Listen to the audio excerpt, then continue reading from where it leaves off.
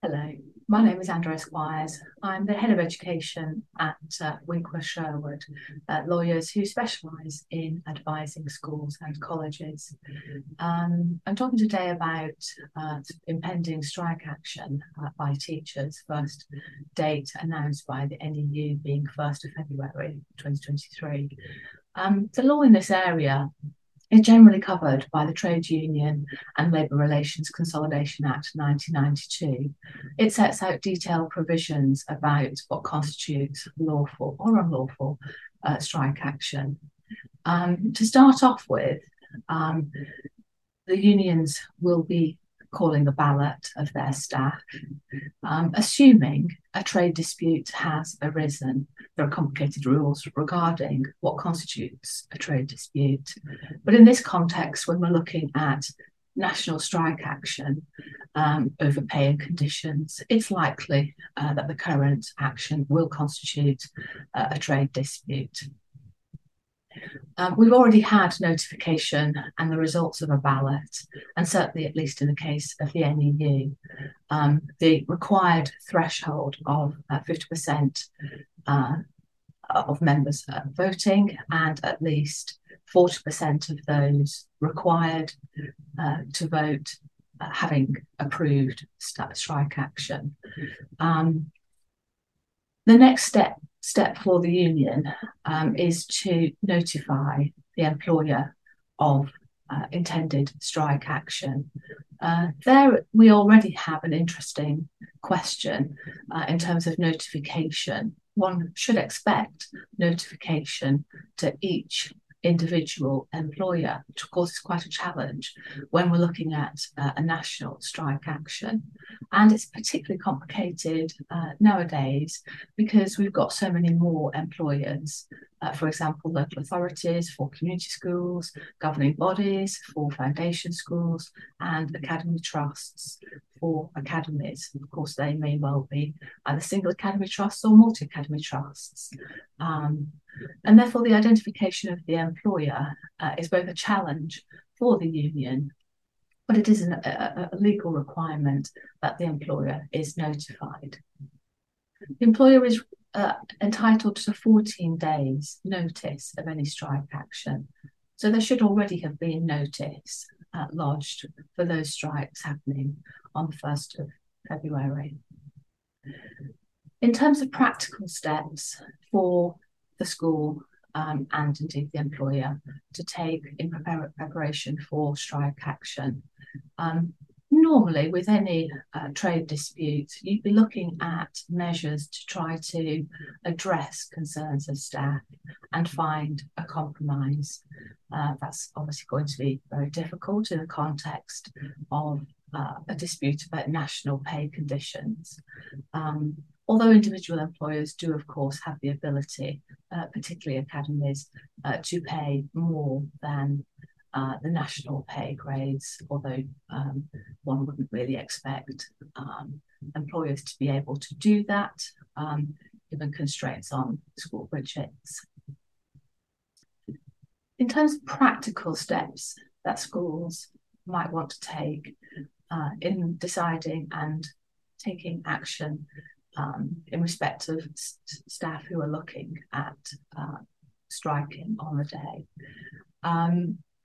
The first thing really for the school to do is to carry out a risk assessment.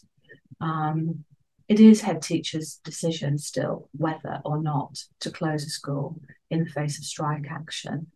And that would be a reasonable step to take, of course, if a majority of staff are intending to strike.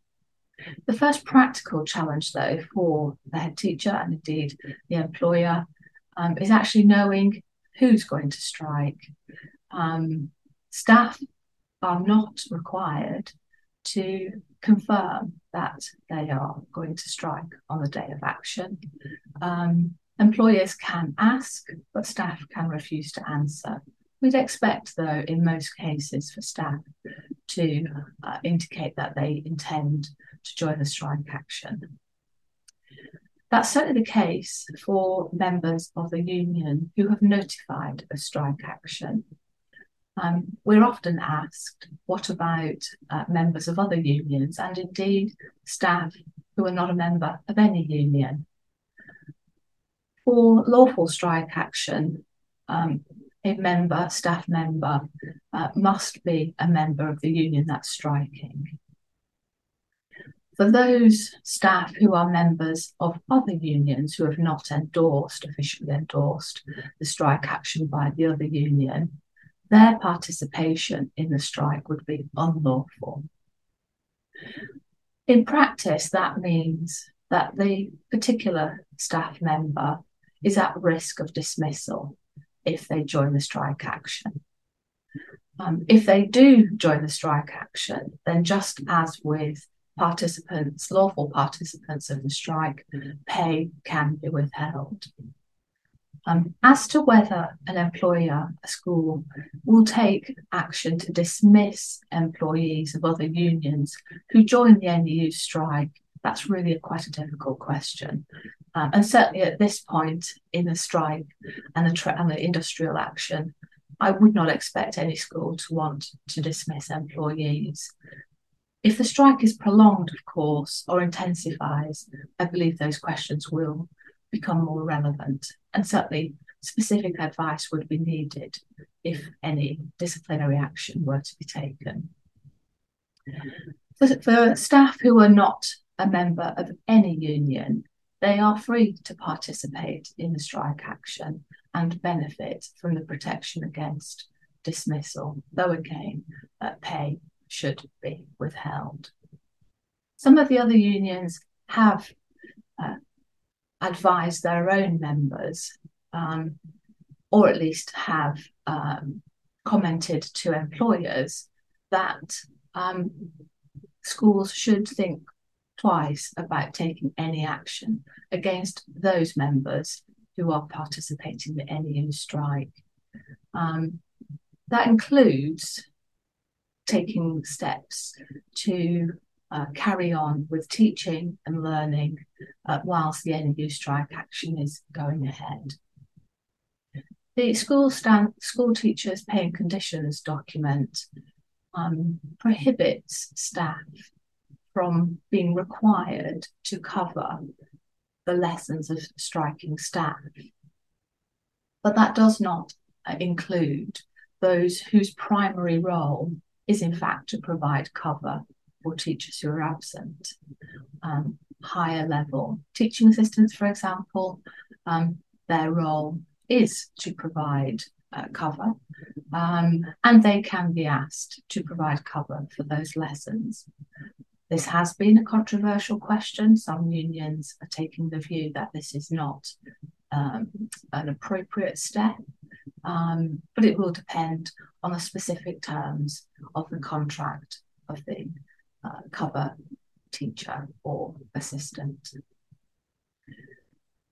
In the event of other cover being required, agency staff can be used to provide cover for lessons.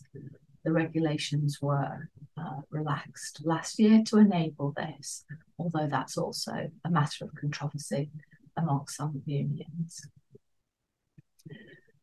In terms of strike on the day, staff are not required to set work for the strike day, but these days with remote learning, some work could be set, more general work, which would enable some teaching and learning to be carried out, even if the school is closed. The precise details of that do need to be considered carefully, though, again, in order to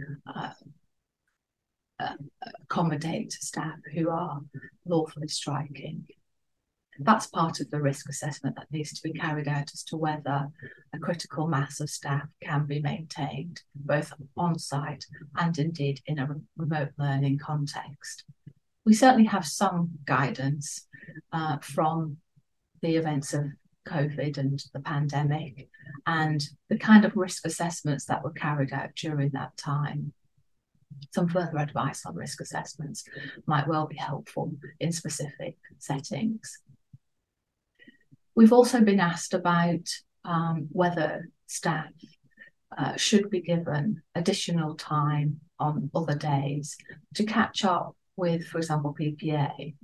Our view is that staff are choosing to strike on a day of strike action and should, in effect, lose whatever benefit they would have otherwise been entitled to that day. And so if they were entitled to PPA that day, that's what they will have lost. Again, that might need to be considered carefully in the context of what's appropriate and as much as possible, trying to maintain a good working relationship with staff during this really difficult time. The next question we're frequently asked is regarding picketing. Picketing is lawful, and by that I mean staff being at school gates or outside the school, indicating that they're taking part in strike action. Picketing should be peaceful and as much as possible good-natured. Certainly those involved in a picket should not be discouraging staff from attending work where they are required to do so. If a picket becomes unruly and amounts to a breach of the peace, then that is a matter for the police who should be called. And certainly, again, if there's any expectation that a picket is going to be unruly and disturbing, then it may be sensible to alert the police beforehand. But let's hope that pickets are good-natured as much as possible.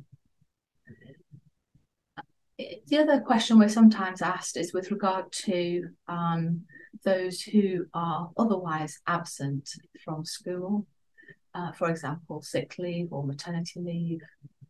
It's perfectly possible for somebody who is on leave, authorised leave, to take part in strike action, and they should indicate the same to their employer. That may well have consequences with regard to those on sick leave and the calculation of any sick pay. And an assessment needs to be carried out as to whether somebody is indeed fit to return to work, fit enough in order to be able to then engage in strike action.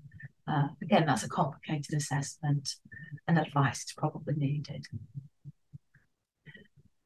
These are all practical questions that we have considered as part of our advice to schools and colleges. There is further support available from the DfE's guidance on handling strikes in schools, which has just been republished. One thing that we're going to be looking out for, though, is the progress of the Strikes Minimum Service Levels Bill, which is currently progressing through Parliament. That may set out minimum service levels that schools are expected to maintain in the event of strike action. This is, again, a matter of controversy and indeed, from a practical point of view, probably a difficult thing to achieve in practice. These are likely to be contained, or at least the detail is likely to be contained in regulations to be issued by the Secretary of State for Education. But again, I think some guidance may be obtained from when schools managed the COVID pandemic, and the sorts of support and service that was maintained during that time. So, for example, prioritising key worker children, vulnerable children, certain year groups who are preparing for exams, and indeed exams themselves.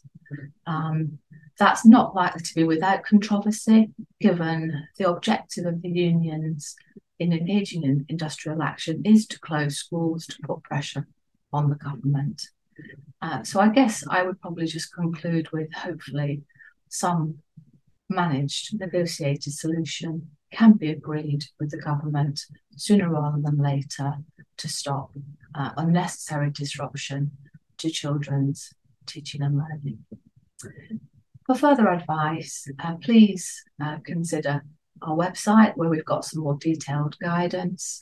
That's www.wslaw.co.uk, or do contact me. My name is Andrea Squires. My email address is asquires, ASQUIRES, at wslaw.co.uk. Thank you for listening to me today.